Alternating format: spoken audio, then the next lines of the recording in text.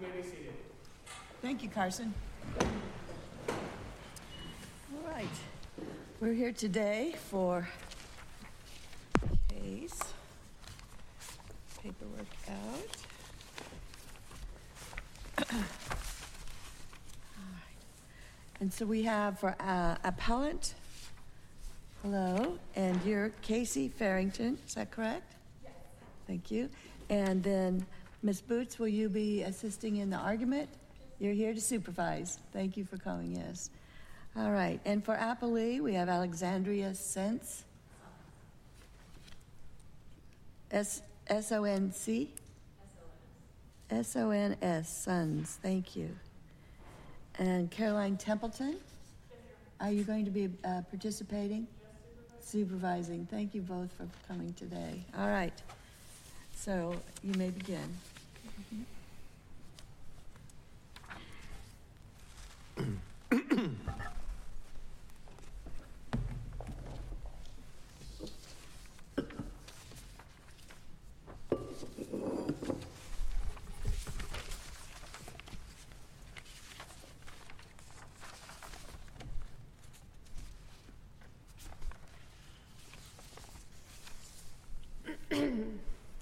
May it please the court. This case is about double jeopardy. To put it plainly, Indiana cannot punish someone twice for a single offense, but that is what happened here to my client, Freida Starks.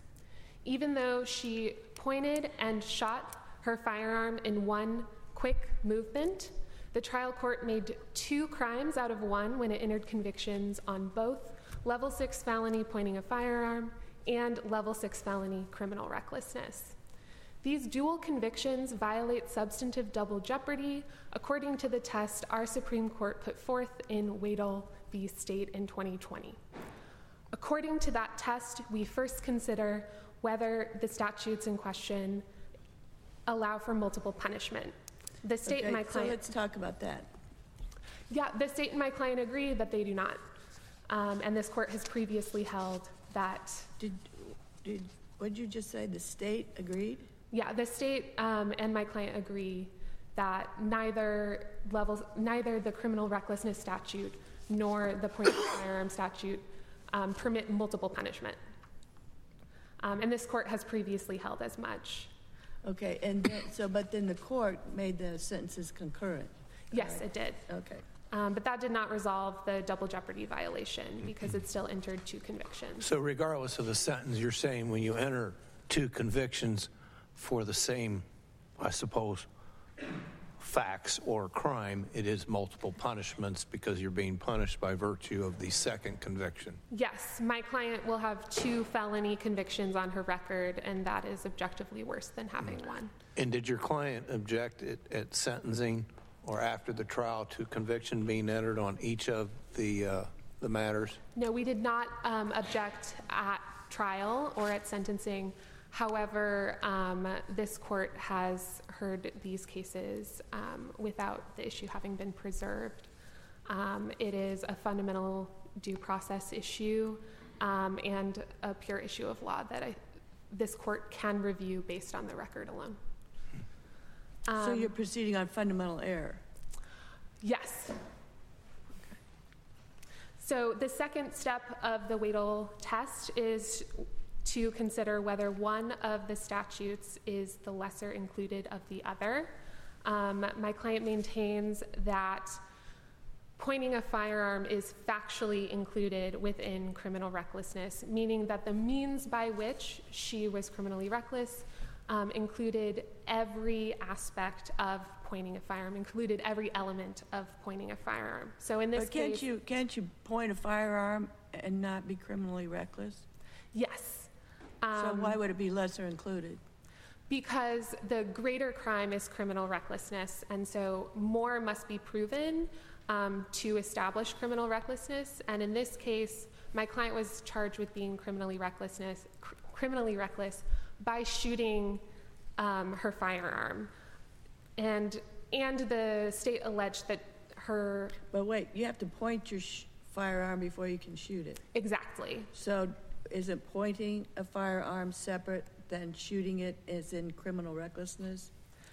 In this case, the criminal recklessness wholly encompassed pointing a firearm, making. So tell me why you say that. I'm sorry? Why do you say that? Because she was charged with, the criminal recklessness as charged was that she shot her firearm. But I just said shooting it is different than pointing it. Yes. However, you cannot shoot at someone, and there was directionality in the charging. So she was charged with shooting at 2 victims. You cannot shoot at someone without first pointing your firearm in their direction. And the evidence adduced at trial. But that was criminal recklessness was shooting at 2 people. Yes, that's correct. The pointing a firearm was at 1 person. Yes. Correct. That tracks with pointing a firearm being a lesser included of criminal recklessness. It also reflects the fact. Wait, you're going too fast. Why does that track? Because pointing a firearm is the lesser included, and so there is lesser harm alleged. But I think you're using phrases that are too general. Okay. Why is that a lesser included? Because it takes less evidence to prove the pointing a firearm, but the same evidence plus some to prove the criminal recklessness. Does it matter that recklessly shooting at someone is charged differently than knowingly pointing a firearm? So knowing is a higher culpability level. Does that matter? Yeah, our position is that it doesn't. First, because the state admitted in its closing arguments that it believed it had proven the shooting as knowing. The state said, knowingly for element 2, that's the pointing a firearm charge. That wasn't an accident. And then it says, Freida knew what she was doing when she pulled the trigger. That's the basis of the criminal recklessness charge. Additionally. So where did that come from, Freedom? Would you say, where did that come from, what that you just read? So that is the state's closing arguments. It's on. But that's not evidence.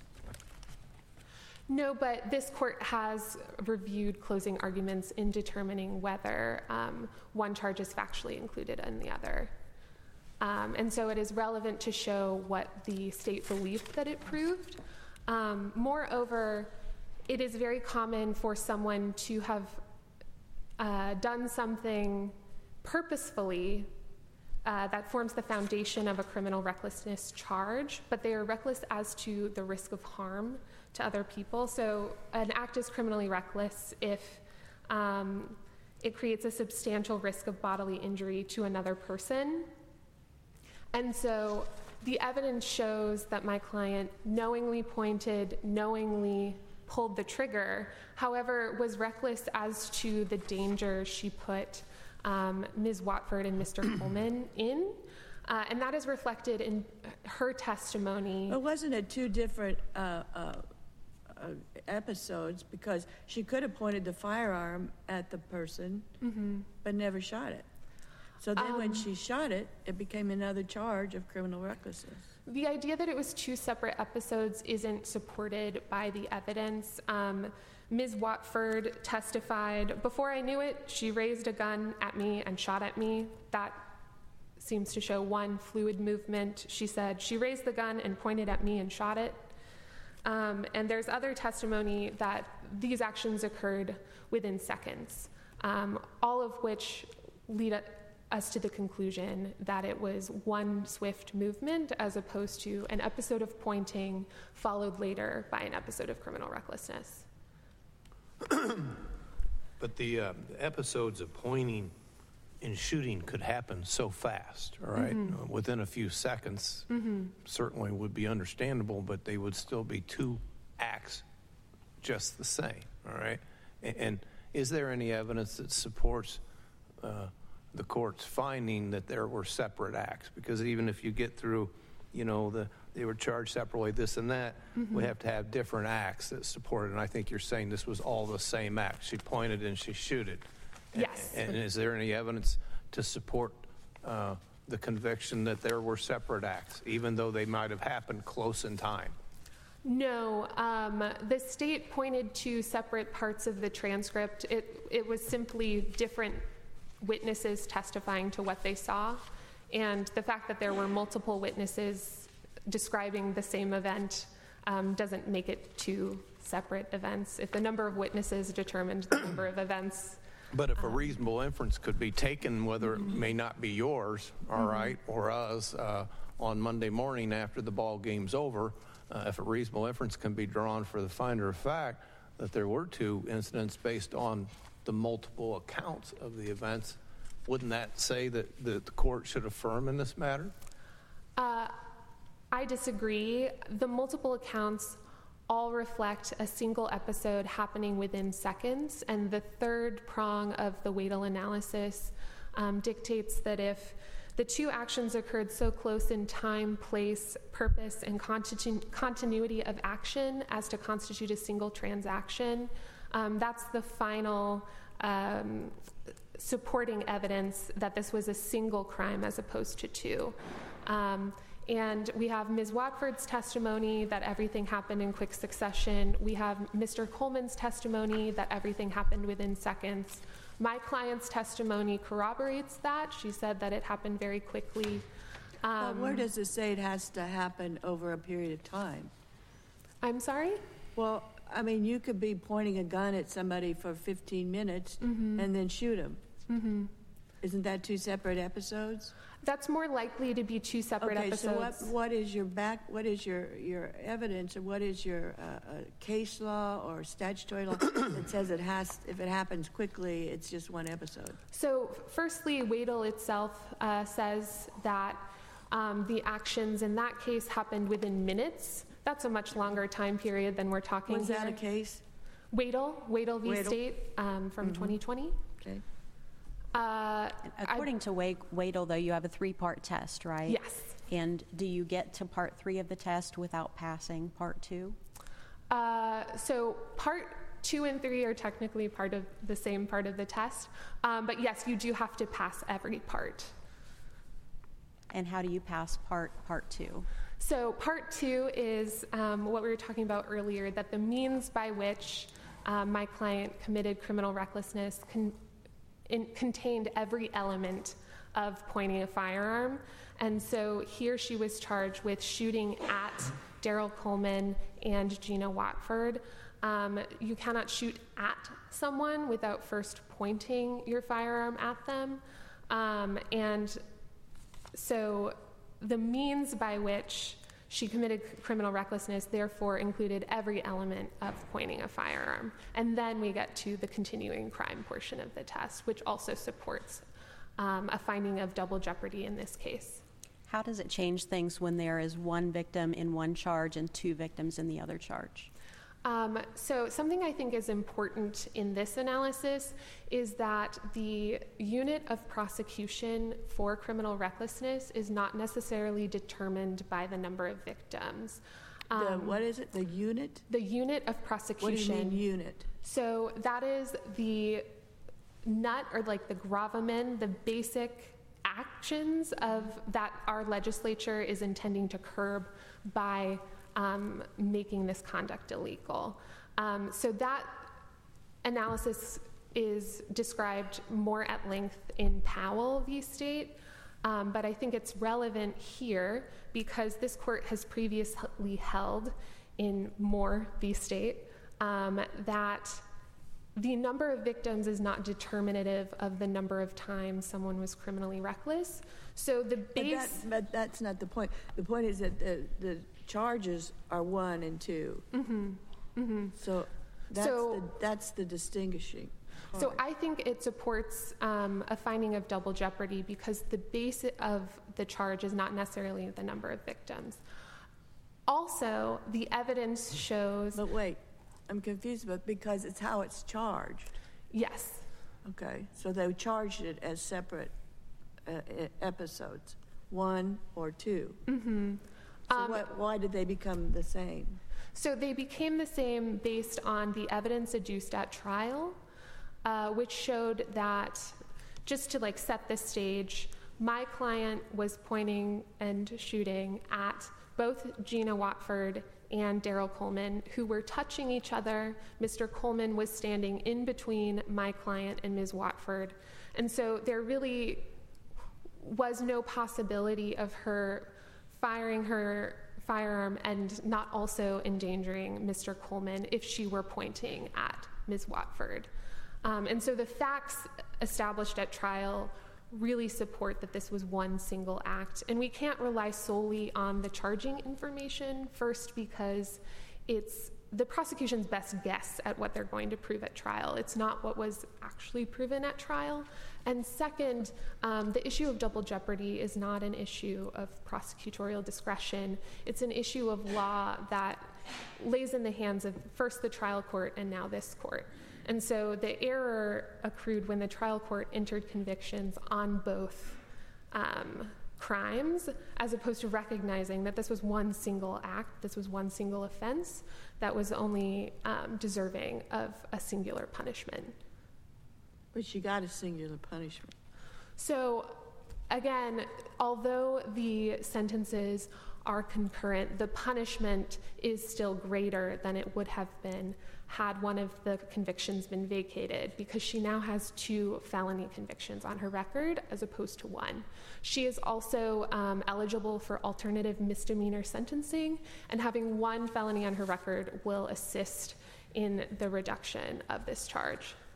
Accordingly, this court should vacate or remand with instructions to vacate the pointing a firearm charge. Thank you. Thank you. Ms. Sons?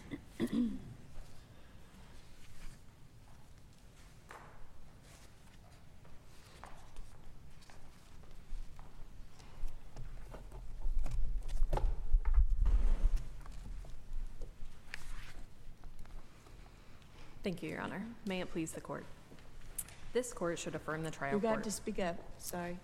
This court should affirm the trial court because Starks' convictions for pointing a firearm and criminal recklessness are not included as charged or inherently, so they do not violate. You'll have to, can you move your microphone to your mouth? I was just seeing if mine worked. Yeah. Okay. Okay. Is that better? Yeah, speak Okay. right into it. Yes, thank you. Pointing a firearm is not included in criminal recklessness as charged because each charge requires proof of something that the other does not. Pointing a firearm required knowingly pointing a firearm at Watford. Criminal recklessness required recklessly shooting the firearm at or in the direction of Watford or Coleman. Now, they were standing close together. Does that make any difference? How do we know she was pointing it at Watford and not both of them? So on step 2 of Wadle, we just look at the charging information and the statute to determine if they're included. So based on the charging information alone, the elements are different. The pointing of the firearm was only pointing at Watford, and criminal recklessness was recklessly firing in the direction. I know it was charged that way, but evidentiary, they were standing right next to each other. So why wasn't the gun pointed at both of them? So we don't look at the evidence until we get to step 3 of Wadle. Okay. Well, let's assume you passed steps 1 and 2, and let's go to that. I think that's what Judge Ryle was asking you, and that's I'm of interest in that too. All right. All right. So, fortunately, Ms. Starks is not a good aim. All right. So she aims at Ms. Watford. The other person's in the vicinity, fires 1 shot. It's 1 act. All right, rather than 2 acts of pointing, then firing. All right. How do you not fail the 3rd step of the analysis? Do you get what I'm saying? I do, yes. Right. So the act of pointing a firearm and pulling the trigger are 2 separate, independent, criminally culpable acts.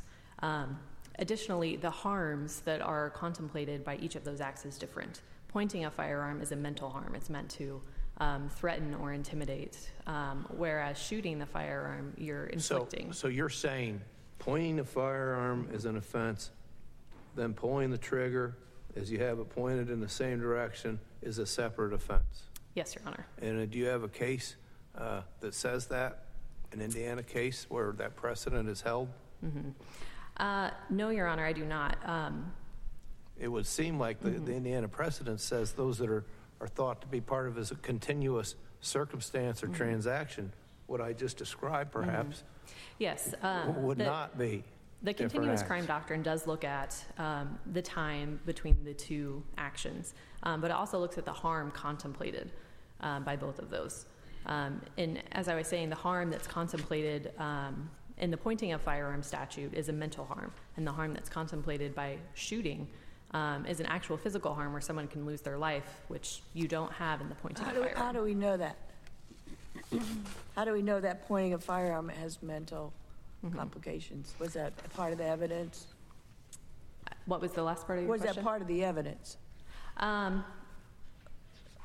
There is case law stating that pointing the firearm protects against the potential harm. Potential harm of what? The potential harm of danger, of being shot. But again, in this case, we don't get to step 3 in the analysis because we do not make it past step 2, because neither offense is included as charged or inherently. How do you get beyond the statutory definition of an inherent offense, particularly the third definition? And that definition is that one offense differs only in respect to a less serious harm or risk of harm to the same person, property, or public interest, or a lesser kind of culpability to establish its commission. So how does the state get beyond that definition? So the two elements that are charged in, the two elements in the statute of pointing a firearm, criminal recklessness, are different. They require different things to be proven. So it's not merely one is a lesser harm of another. They're different facts that need to be proven. They're different elements. And what are those different elements? So pointing a firearm is the pointing a firearm, and then criminal recklessness is performing an act that creates a substantial risk of bodily injury to another person. And as I was saying, each statute requires proof of an element that the other does not. So neither offense is inherently included in the other. And the charging information as well alleges different elements, so neither are included. If there are no further questions. Well, there's many times you could have criminal recklessness. I had a baseball bat, and I was swinging it around, and I might be hitting somebody, so that's criminal recklessness. But so pointing a gun would be different than other types of criminal recklessness. Criminal recklessness does not automatically subsume pointing a firearm. That's correct, yes. Okay. We would have to look at the charging information, and here the charging elements are different. One was pointing the firearm, and one was shooting the firearm. Okay, so that's your argument, that they're two separate offenses because of the statute? Because of the statute and because of the charging information, yes. The elements are different under each, so they're not included in the other. And so there's no double jeopardy violation under Wadle. And if there are no further questions. Well, as a matter of fact, I do have an additional question. Not just yet, okay? But I want to go back to this separate acts, all right, that we were discussing earlier, and I appreciate your patience, all right? Are you agreeing or conceding that at best the facts under this record are that there was only 1 point followed by a trigger pull versus a point and a is there, and if there is, in my second example, what evidence demonstrates that?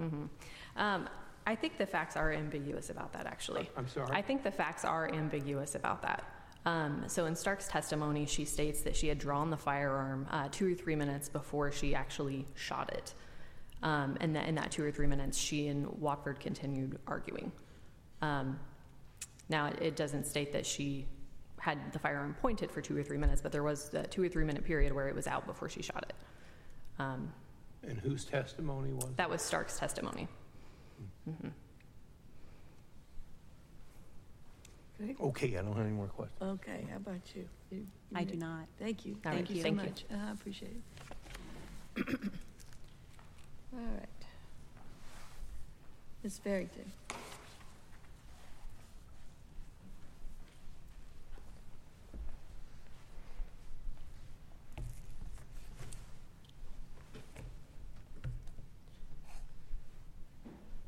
So there are 2 things I would like to respond to very quickly. First, the facts are not ambiguous. I read you Ms. Watford's testimony earlier. Ms. Starks' testimony confirmed that. She shot in quick succession, and at closing, the state didn't argue anything any differently. It says, Freida comes out with a pistol, she points it at Watford with Coleman right in between, she pulls the trigger. Second, the state got into the harms contemplated by these statutes. And this case was not briefed, but I do think it speaks to this issue. In Brown v. State, this court in 2003 expressed the view that the pointing a firearm statute was intended to protect individuals from being placed in a danger of death or bodily injury from the discharge of a firearm. Now, if we look at the text of the criminal recklessness statute, it criminalizes a person who performs an act that creates a substantial risk of bodily injury to another person. That sounds to me like a slightly lesser harm, which fits in perfectly within the Wadle framework. It is, pointing a firearm is a lesser included, not only is charged here, but statutorily, the harms that are contemplated by both statutes, pointing a firearm contemplates a slightly lesser harm than criminal recklessness. So pointing a loaded firearm carries the danger of accidental discharge, and here my client was charged with criminal recklessness for purposefully firing her weapon. So that very clearly satisfies the second part of the Wadle test. The third part of the Wadle test is also satisfied. My client only committed one offense, and she should only be convicted of one offense. Accordingly, I ask this court to remand with instructions to vacate the pointing a firearm conviction. Thank you. Okay. All right, thank you for your advocacy, and we'll be taking this under advisement and conferences. Before we come forward with a question and answer period, I'd like to once again acknowledge Jeff Drury. He's been a faithful professor here at Wabash, and has provided us with this forum for years. I want to thank you so much.